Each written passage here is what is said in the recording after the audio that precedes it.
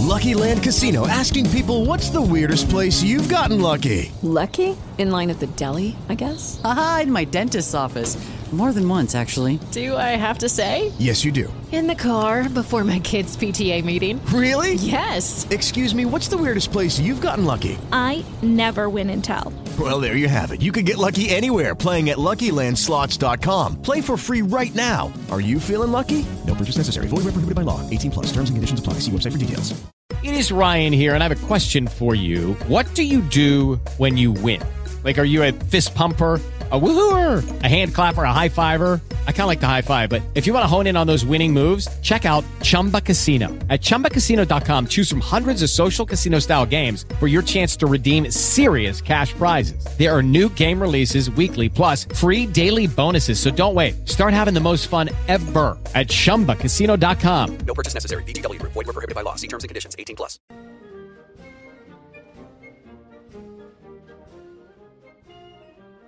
Here's your host, Alex Garrett.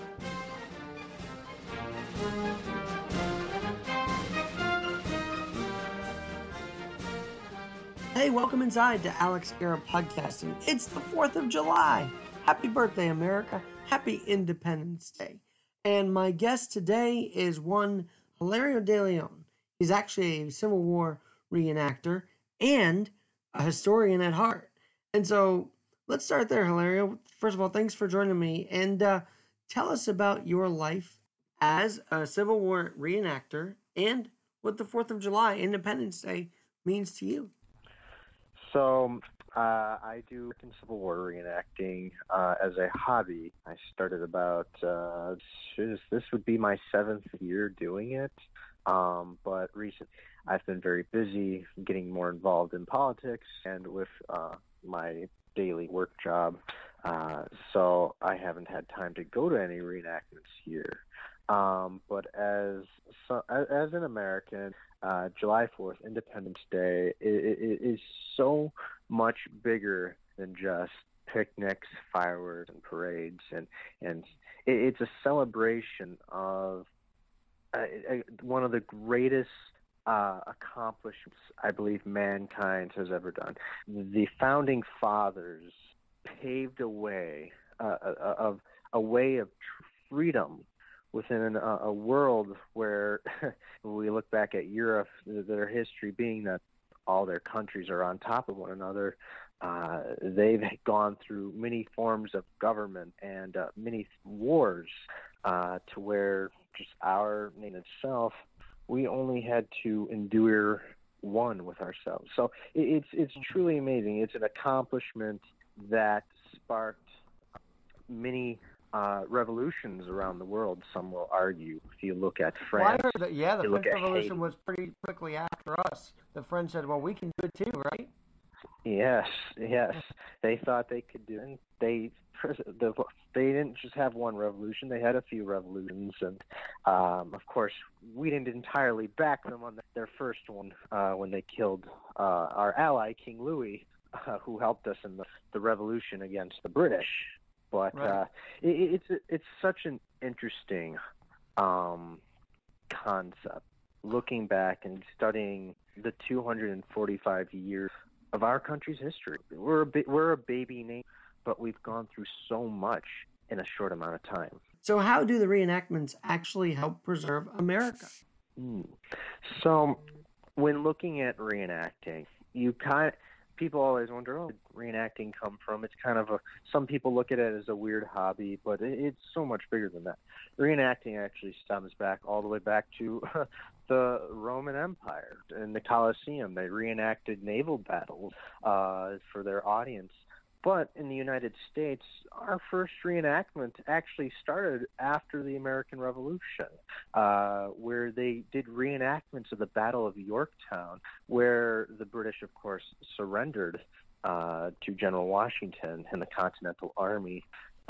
You had veterans of the American Revolution who actually served at the Battle of Yorktown, reenacting and participating in these battles, demonstrating and teaching people what really happened. So these reenactments are a way to preserve the history for all sides and to show people what our ancestors went through in these very trying times that they had to endure and live through.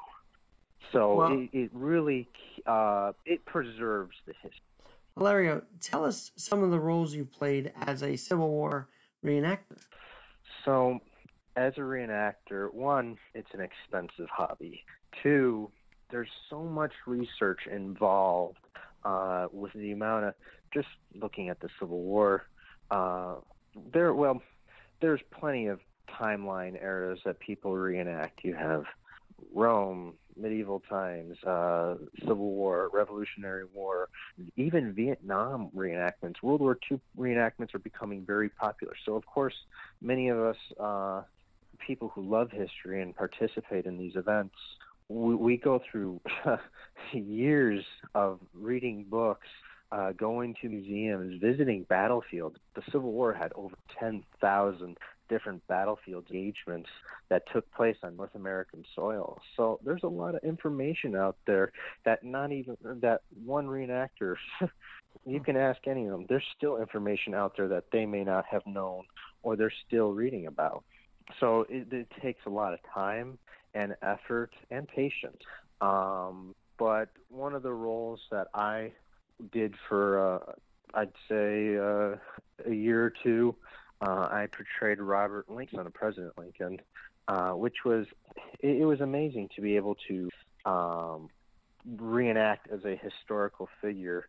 People wouldn't think that one of the president's sons was as well known or famous as his father, but Robert definitely followed, or he was in the shadow of his father's footsteps. He was very influential on American history and politics, and one wouldn't know that unless you actually research and understood that. So that's what I would do. And I've traveled the country, and I've got to meet many great people and see many beautiful places that our American ancestors and founding fathers, influential leaders were at. Well, give us some insight as to where these influential leaders like President Lincoln or other American dignitaries were that we may not know they were. So there's plenty of places that a lot of let's just look at some of our presidents, many places that they've gone to. For example, here in Wisconsin, where I'm from, we had President Grant in Manitowoc.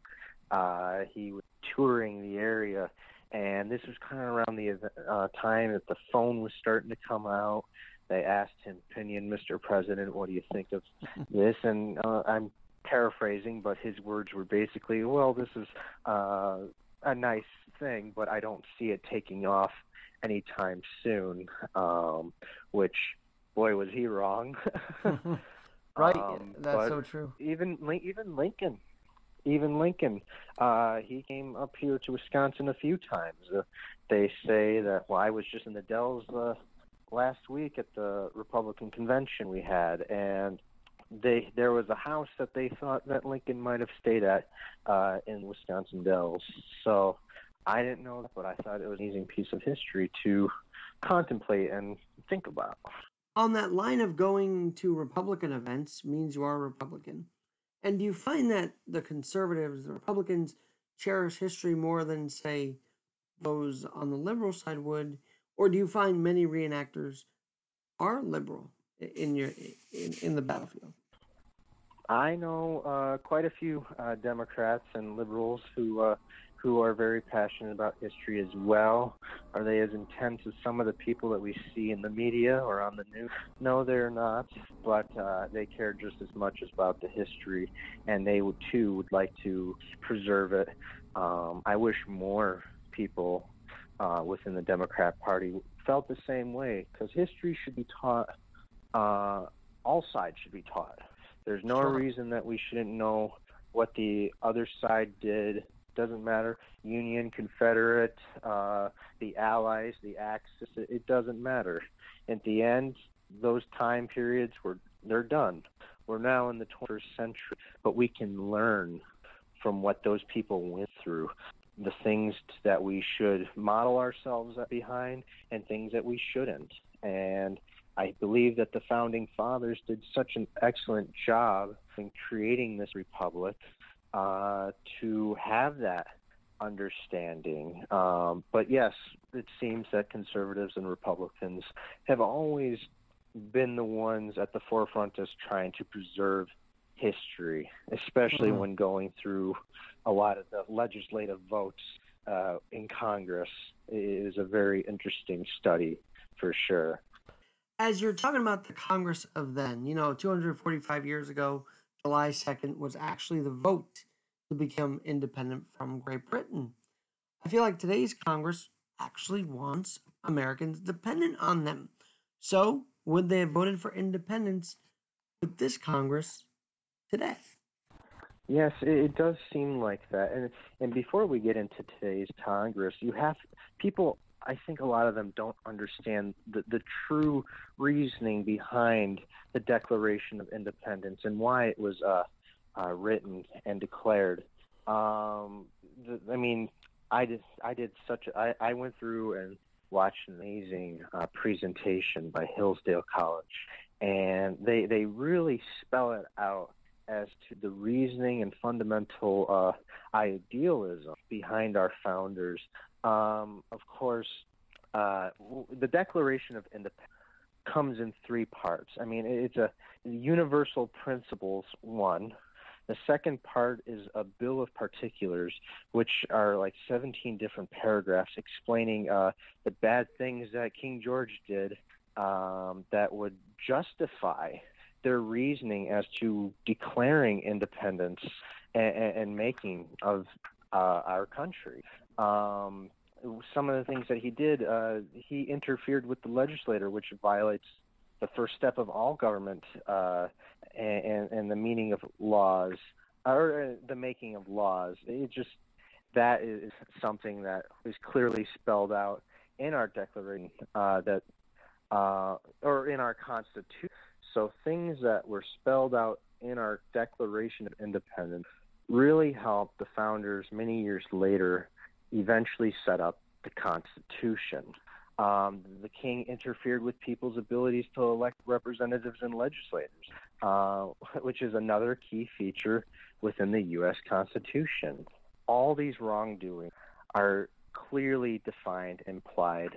So that they had tons of reasoning as to why they wanted to leave. But the rivalry, the colonial representatives and legislators and the governors that were brought over by King George, I mean, they were there for a while. It's just a matter of time before it happened. Now, when talking about our modern-day Congress, you very much have a point. It seems that they want to be under the control of a outside entity. It seems a lot of these people unfortunately sold themselves out to countries like China, which have now major influence over the world in many aspects.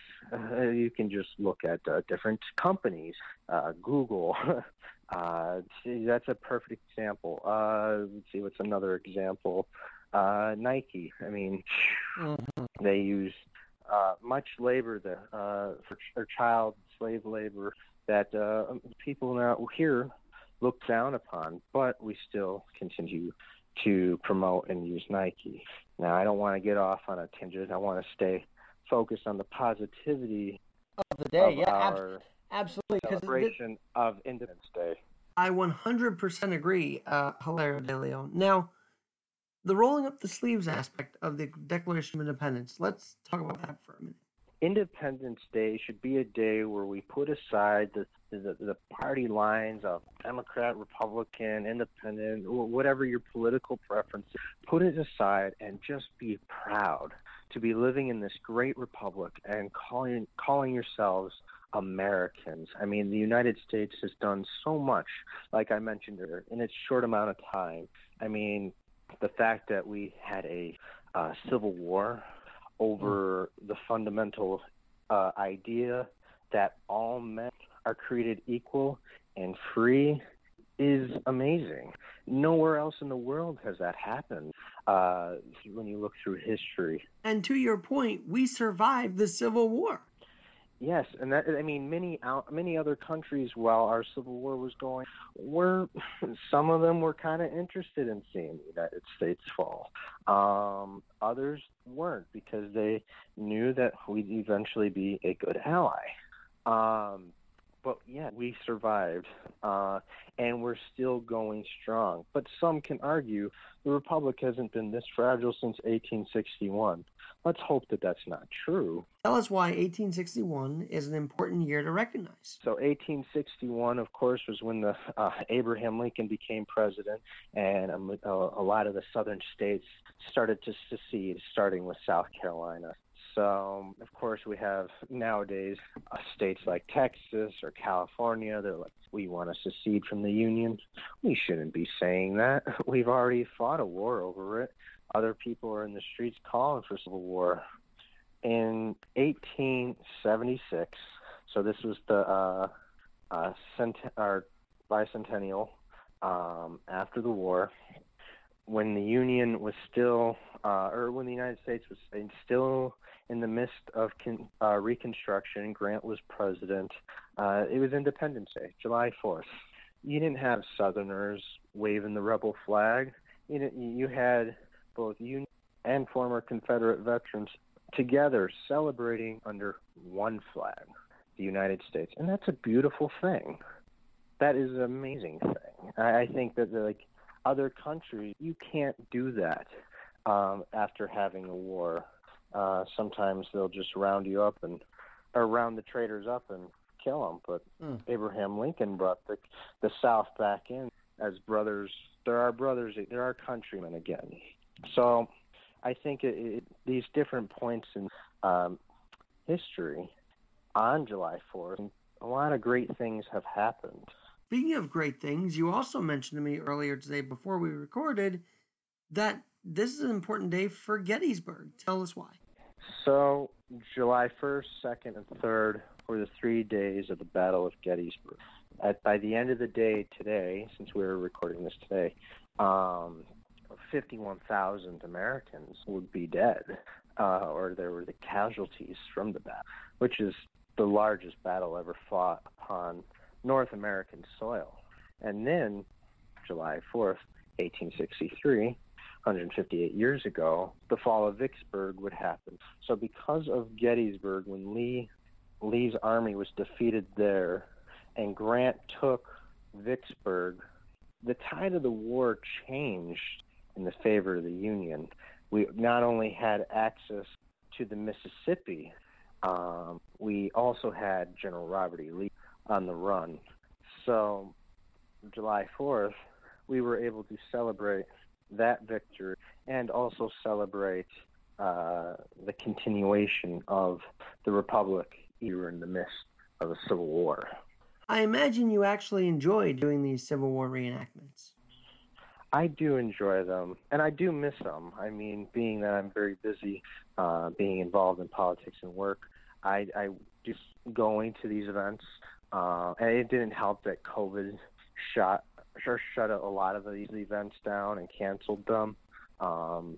But there's something about it when you put on the uniform and you go out and you're on the field and you're reenacting the battle. It takes you out of the 21st century, and it puts you back in the 1800s. You feel like you're kind of really there, and you get to kind of see. I mean, I had an auntie who fought in the Civil War at the age of 16, and he served on the Union side. He took up arms, and I like to think that he fought for what he thought was right. Even though a lot of young lads fought because there was something to do, but I feel like not only carrying on his memory and his legacy as serving in the Union, but hundreds and thousands of others who fought. It's truly an amazing thing to go to these events and do this. It's an honor. Let's talk reenactment artillery. Are you a musket guy or a cannon guy? I gotta know. I've done them all pretty much. I've worked on cannons. I was usually the guy who pulled the lanyard to make the cannon go boom. That was always fun. I did do infantry for a while, so working with the musket and being able to know the bayonet drills, that was always fascinating and fun to teach people and show them. I do have the rank of captain at these events when I portrayed Robert, so I'd switch out my staff officer uniform for infantry one, and I led guys in formation, and we were able to give orders to charge lines and stuff. So I've had a good experience of it all. Even Navy, I was able to do like Marines, like with some buddies, lead them and jumping off the one of the longboats, landing on one of the beaches at the events. So I love them all. I heard a little while ago you mentioned the World War II reenactments. Do they do a reenactment of the storming of Normandy? They do a reenactment of the storming of Normandy. So that was the World War II reenactment, I think, in Ohio. They have, it might have been one of the beaches that they actually practiced for Normandy. I can't remember if that's true. I could be wrong. But they do a reenactment of it. And it's pretty cool. You can find it on YouTube. A lot of these people can go and look it up on YouTube, just Civil War or World War II reenactment, and you'll find all kinds of hundreds of videos of it. And there are about 3 million reenactors in the U.S. alone that do different time periods. Now, what I'm getting from this conversation is that because you say it's a hobby, you're actually doing this voluntarily. So you're volunteering to be a Civil War reenactor, right? It is all volunteer hobby, no pay. Usually people, when they get paid, it's for in black powder, because black powder can be very expensive, especially when you're working on cannons. So that's like a bounty they get for the event. But there are some historical, or like someone portrays a historical figure and they're really good at it, like Lincoln or Grant or Robert E. Lee. They do get paid, but mostly it's to cover gas when going to these events. In your research, but we had great turnout. In your research of the Civil War, in your research of President Abraham Lincoln, did you ever think that senator from Illinois would ever become the President of the United States?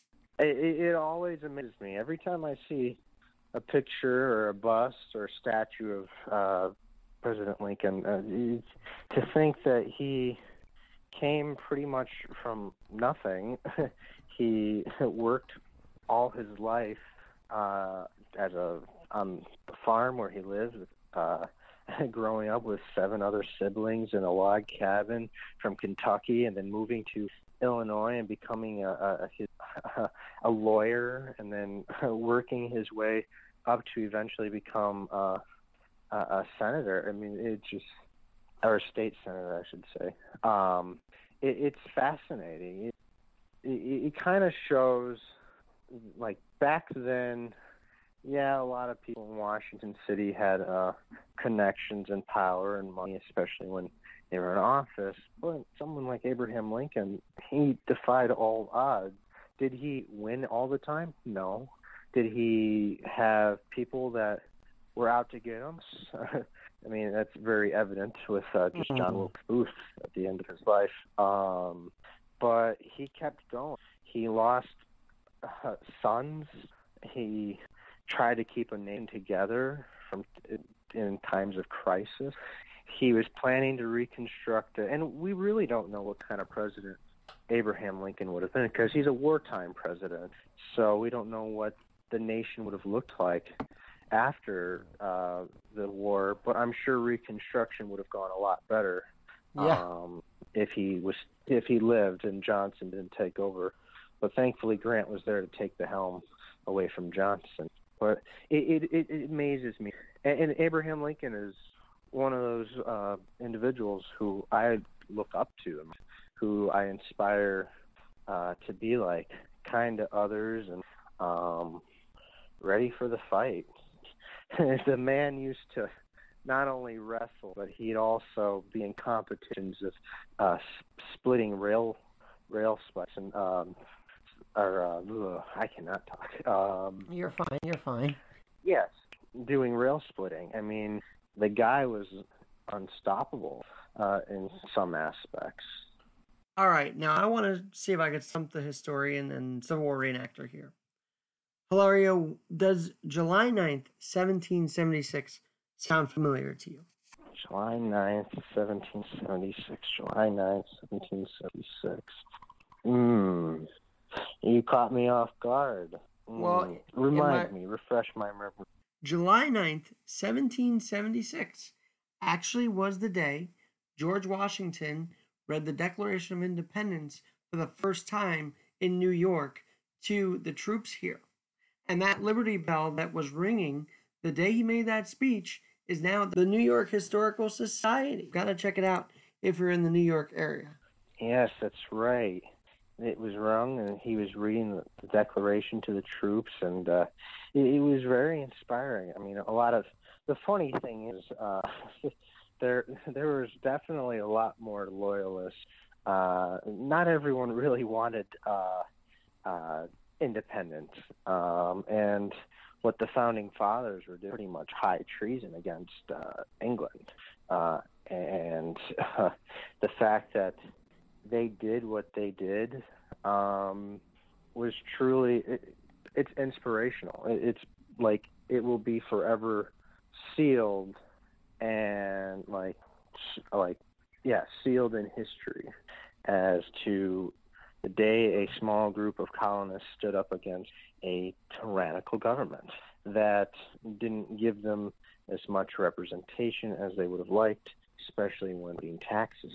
But I'm glad you brought that up, and I hope you enjoy seeing that bell. I do too. Take pictures. What changed when it comes to militias from then and now? So a militia doesn't even have to be, like, you see militias today, they're usually like 20, 30 people in one group. Some of them are very heavily armed, which they have that right, according to the Second Amendment. But a militia was put in place and talked about the Bill of Rights as a way. They were pretty much the last line of defense before it became, well, actually anyone can be in the militia. Back during the Revolution, it was militiamen who fired we don't know who fired the first shots, but we're at the Battle of Lexington and Concord, thus starting the American Revolution with the first shots. And if it wasn't for them starting that, or at least carrying it forward, where would we be today? The United States would we even be here? So the founders knew that over time, because a lot of them didn't agree on the exact idea of government. Ow, sorry, my cat just attacked me. The idea, which government did they want? A strong central government, or did they want a government that was not as strong, but enough to protect the rights of the people? So what happens if if they went down the route of a really strong federal government? What if that government became tyrannical? What if that government had too much power to the point where it started to exert force upon its own citizens? See, the government meant is to protect the rights. That is the basic definition that the founders wanted. We'll have more with Hilario Deleon on Alex Garrett Podcasting after this break. Hello, it is Ryan, and we could all use an extra bright spot in our day, couldn't we? Just to make up for things like sitting in traffic, doing the dishes, counting your steps, all the mundane stuff. That is why I'm such a big fan of Chumba Casino. Chumba Casino has all your favorite social casino-style games that you can play for free anytime, anywhere with daily bonuses. That should brighten your day a little. Actually, a lot. So sign up now at ChumbaCasino.com. That's ChumbaCasino.com. No purchase necessary. VGW Group. Void where prohibited by law. See terms and conditions. 18+. Back here on Alex Garrett Podcasting with Civil War Re-Enactor Hilario Deleon. Did the Founding Fathers want us to storm the Capitol? What are your thoughts on that? Well, the way that the best way to do that is by getting involved. Run for office.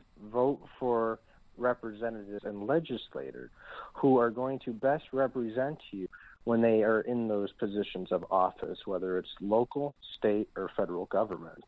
So that's the founders wanted republic to be. They created it that way specifically so we wouldn't have riots, revolution, and even civil wars going on. Of course, we had our own civil war, but that was settled. When the founders created the Articles of Confederation, it was too weak. The Articles were too weak to the point where they couldn't protect the rights of the people. So what did they do? They created the Constitution. They created a stronger government that was solely meant to protect the rights of the people and allow its citizens to be self-governed by their fellow citizens. That's what makes this country great. That's what makes this country beautiful. And many other countries try to model themselves after that, but it entirely works. So that is the argument of people can do that rather than taking up arms all the time. Hilario, we're also sort of coming out of a post-pandemic restriction-filled year as we're heading into Independence Day. So you mentioned earlier it's the government's role to keep us safe. But did these lockdowns become more than a safety measure and a controlling thing? The lockdowns, when we've had politicians in office who proposed these lockdowns, looking at a lot of these, sorry, Democrats, it was your governors who did this. A lot of the Democrat governors, Evers, Governor Whitmore, Governor Gavin Newsom in California, they proposed these lockdowns. They caused business to shut down. I lost my job because of the shutdown, and I suffered because of it. When they tell you to shut down, but they're out there enjoying the beaches, enjoying going out to restaurants that are supposed to be closed. Look at Nancy Pelosi, Speaker of the House, going to the hair salon when all the other hair salons were supposed to be closed or shut down because of protecting the right or the lives of people. It becomes hypocrisy. So it was total power grab. Personally, believe that a lot of them tried to see how far they would go and how much power and control they could get without being called out by state Supreme Courts or just the Supreme Court in general. Here in Wisconsin, our Supreme Court kept shooting down the different orders that Governor Evers was trying to propose, but all of them didn't always work, and it became a point where people became scared of losing their business, scared of their neighbors calling on. You had Americans throughout this time when we should be on a united front because we want to, according to these leaders of ours, save the lives of our fellow citizens. Now we're turning on one another because we have 10 or more people at our house because we miss them and we need that social interaction because we're humans. It becomes a point where when is enough? There's no need to go rounding people up and hang them or storming different buildings and removing people from power. But this is a clear example as to why the founders made our country the way it was. The independence they declared from King George, we don't have to do that now. The founders set it up to where we can run against these people and use these as examples as to why they should not be in power and why we need to take back control of our government, our republic, a government of, by, and for the people that protects their individual rights to life, liberty, and pursuit of happiness. So let's talk about the stimulus check. Does that help pursue life, liberty, and pursuit of happiness? Is that a self-reliant thing? Or are they trying to make us dependent on it? This Independence Day. The amount of money that the federal government is spending on sending out individual stimulus checks, sure, the first few were understandable. I needed one, but I need one because how am I supposed to pay my rent when my governor told my business or my place that I worked at, which was a bar as a dishwasher, to shut down. Now I'm hurting. So those were understandable. But now, when we have businesses wide open, wanting people to work, you're just giving people money to stay home so they don't go to work. That becomes really bad. That's a way that our prices are skyrocketing because we're spending all this money. Our dollar, it's a way to devalue our dollar.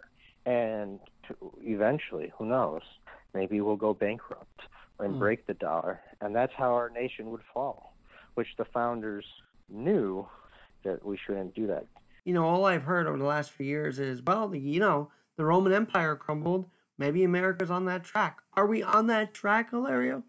I don't think we can continue on this track and not fall. If we continue, we will be the architects of our own demise. Well, that actually sounds a bit depressing. So, sticking with Independence Day now, you mentioned a minute ago about the loyalists to Great Britain, even while America declared its independence. When did everyone recognize we were an independent nation? There was a lot of people who, like people in New York, people in Boston, people in a lot of these states that were, they were colonies, but as John Adams called them, were states. A lot of these states were suffering under that British boot, where the British were showing our force, where these battles happened. A lot of those people were influenced to join. But I think a lot of people didn't realize it until the war was over. Once England was gone, when we told them to leave, I think at that point they're like, well, what do we do now? I guess we join you guys, which is not a good thing at all, especially for today's standards. Back then, it was a little different. We weren't as large as a country, and we didn't have an already set up government. It was something brand new. So I think, what are you going to do? Pack up and just go to a place where you've never been? A lot of the colonists never even stepped foot out of the colony, except for ones that were on business. So for today, I feel there's a lot of people that are starting to wake up, that are starting to get pissed off, that are getting frustrated, people on the left and the right. Is it as much as people on the left? Not really. But there's also a good chunk of Americans who don't vote, who don't participate in elections. And some of them, it's not their fault because of their lifestyles or ways that they were brought into. When you see everything that goes on the news, or you hear that's going around in our cities, here in Milwaukee, people are upset. What could they do to stop this massive crime surge? People just kind of pack up and leave, or they're stuck there. A lot of people are stuck there. I can't just pack up and leave. I have ties to this city. This is my home. I don't want to see it end up like that. But that's why I get involved. Well, I've been to Milwaukee, and I actually love my experience there. That's a conversation for another day. Let's talk about Washington's farewell, because I know that when he decided to step down as president, there were concerns that the Republic may not last after he stepped down. Initially when Washington was sworn in, they wanted to make him president for life. They were literally going to trade in King George for George Washington, but George Washington didn't want to do it. He didn't want to serve for life. I don't even think he really wanted to be president.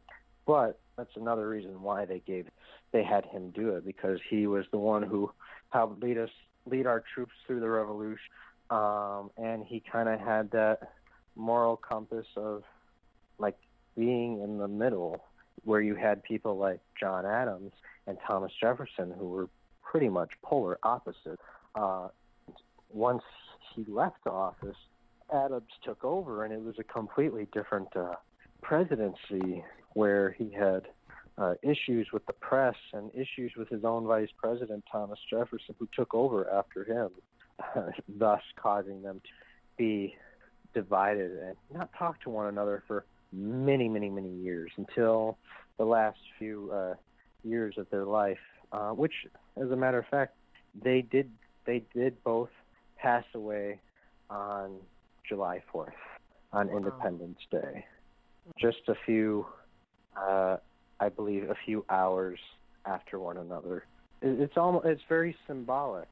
They were there at the founding, and they died on the same day as when we declared our independence. I think that's very symbolic. Hell, even Calvin Coolidge had his birthday was on July 4th. It's these little facts that make American history so amazing and unique from many other countries. But it's a good thing that after Washington, that our country didn't fall and collapse. Of course, when he was president, there was the whiskey riots because Congress needed to put, Congress basically needed to put a tax on. We needed taxes to pay off our debt, and what was one of the things that could be taxed? Whiskey. And of course, there was a revolt, which Washington put on his uniform, rode out himself, and put it down. Because a lot of them were veterans of the Revolution and respected Washington. So the revolts were there, but we survived.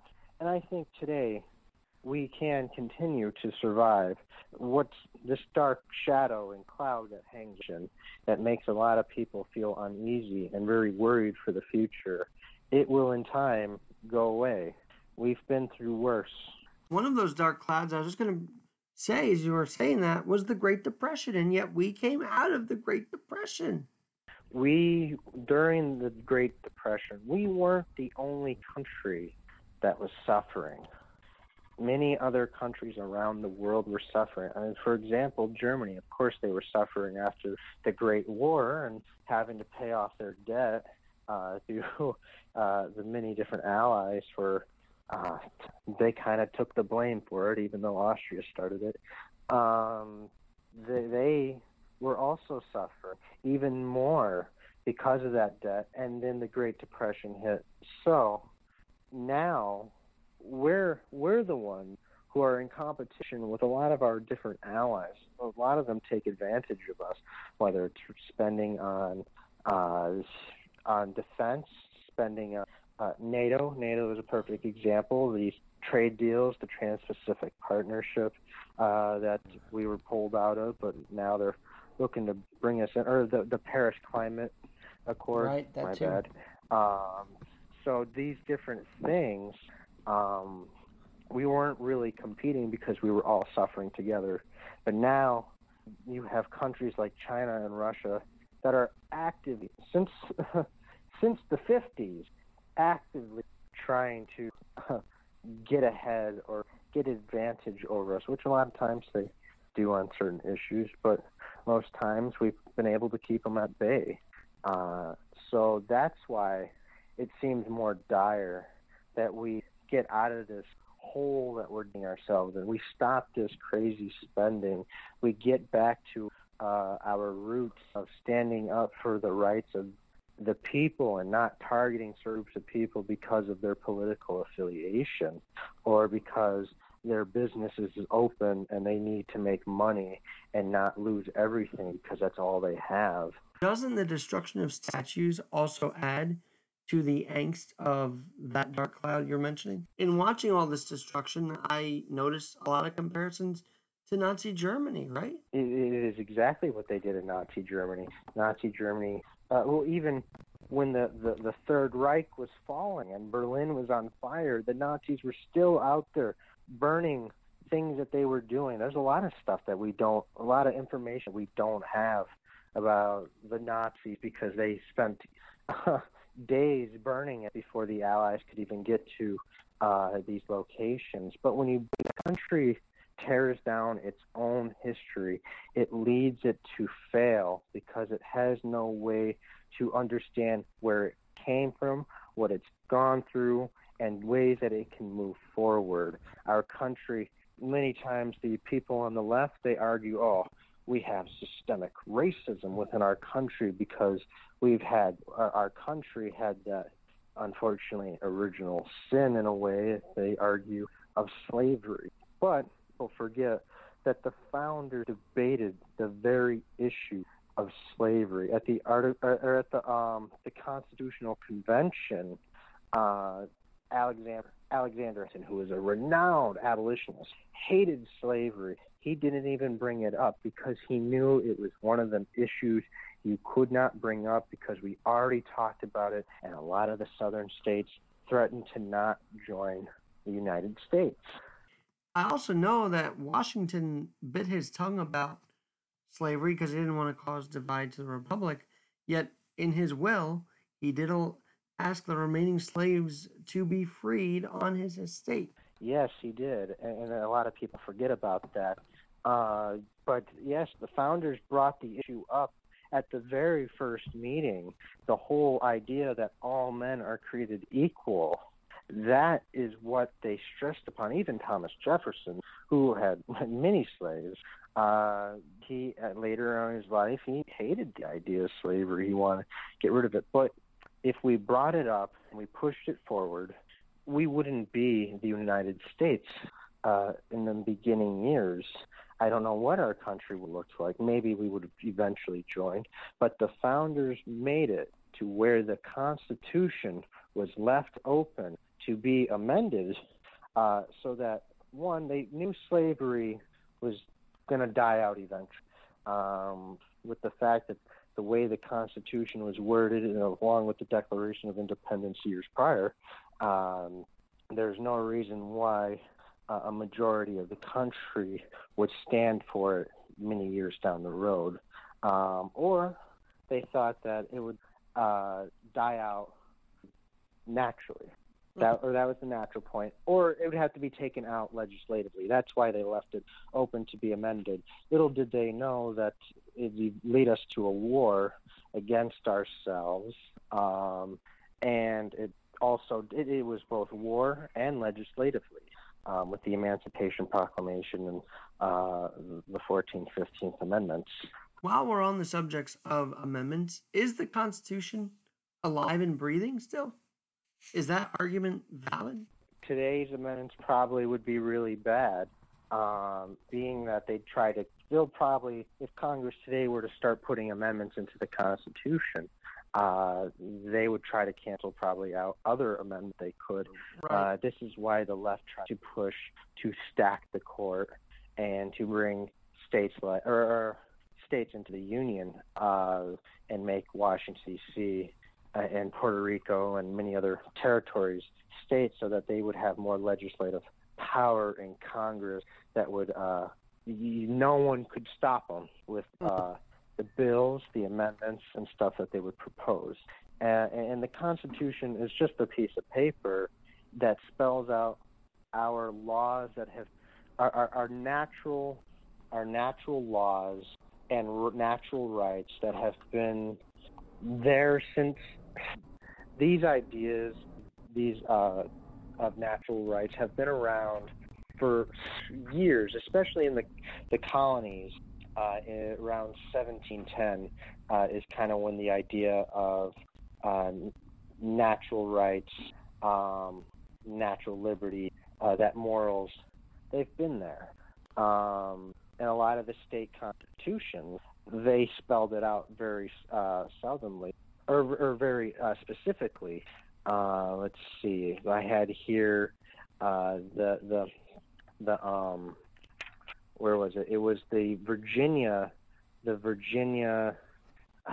Declaration of Rights, that government ought to be instituted for the common benefit, protection, and security of the people, nation, or community. And that was in 1776. So them amending stuff would be disastrous for our nation. All right, Hilario, as you are a Civil War reenactor, Are we in any kind of civil war right now, or this Independence Day, can we be assured that while it may not look it, we still are a united front? Now, this is something that my friend Ed Delgado, your friend as well, we've talked about many times. Would it be a civil war like it was in the 1860s? No, it would not. Warfare, one, has completely changed. But are we at that point where people are ready to take up arms against one another?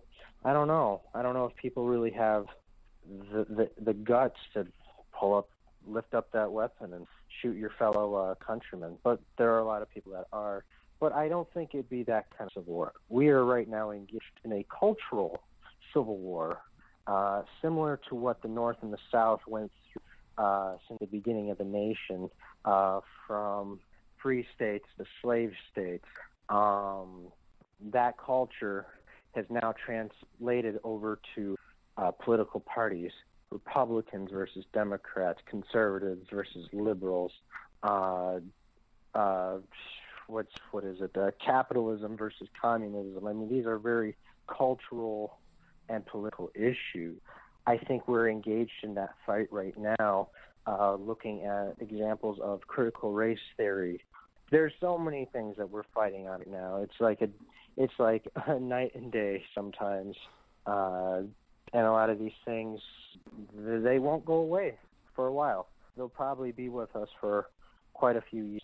The right is getting pissed off enough to where its movement has grown in a matter of 4 years. Look at the election of 2020 compared to 2016, when President Trump, when he was a candidate, only got 65 million votes or 64 million votes, to now 2020, where he gained 12 million new voters onto that already 64. So people have been getting pissed off for years, not just on the left, but on the right, as I said earlier. The issue is, like, we won't really see it. I think we see it play out when it comes election time. But that's just my opinion. I could be completely wrong. Well, we'll have to see what happens in 2022 and beyond.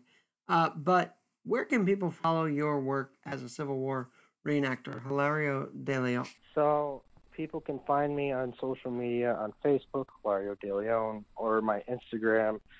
Just type in Hilario Deleon 12, I believe is my username. I'm more active on those two social media platforms. But if you want to go see reenactments and stuff, if you're in the Wisconsin area, I sometimes do the Menominee Falls one, or the one at Wade House in Greenbush, Wisconsin. But there's reenactments all around the country. You just got to look them up online, see where the closest one is, and just go. Give it a try. See what it's about. See what you'll learn. Who knows? Maybe you'll be interested enough to actually become a reenactor. It's really expensive, mind you, but yeah, I think it's worth it to indulge yourself and bring yourself into that hobby, to even as just a spectator. So those are places you can find me. Well, the fireworks are literally going off around the house, so I guess that means we're heading into the 4th of July the right way. Hilario Deleon, thanks so much for joining me this Independence Day 2021. Thank you for having me, Alex.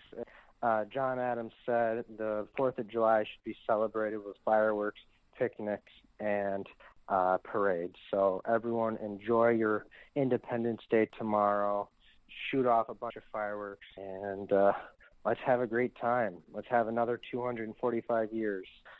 Amen to that. I'm Alex Garrett. Happy Independence Day. Please celebrate responsibly, and we'll catch you next time on Alex Garrett Podcasting.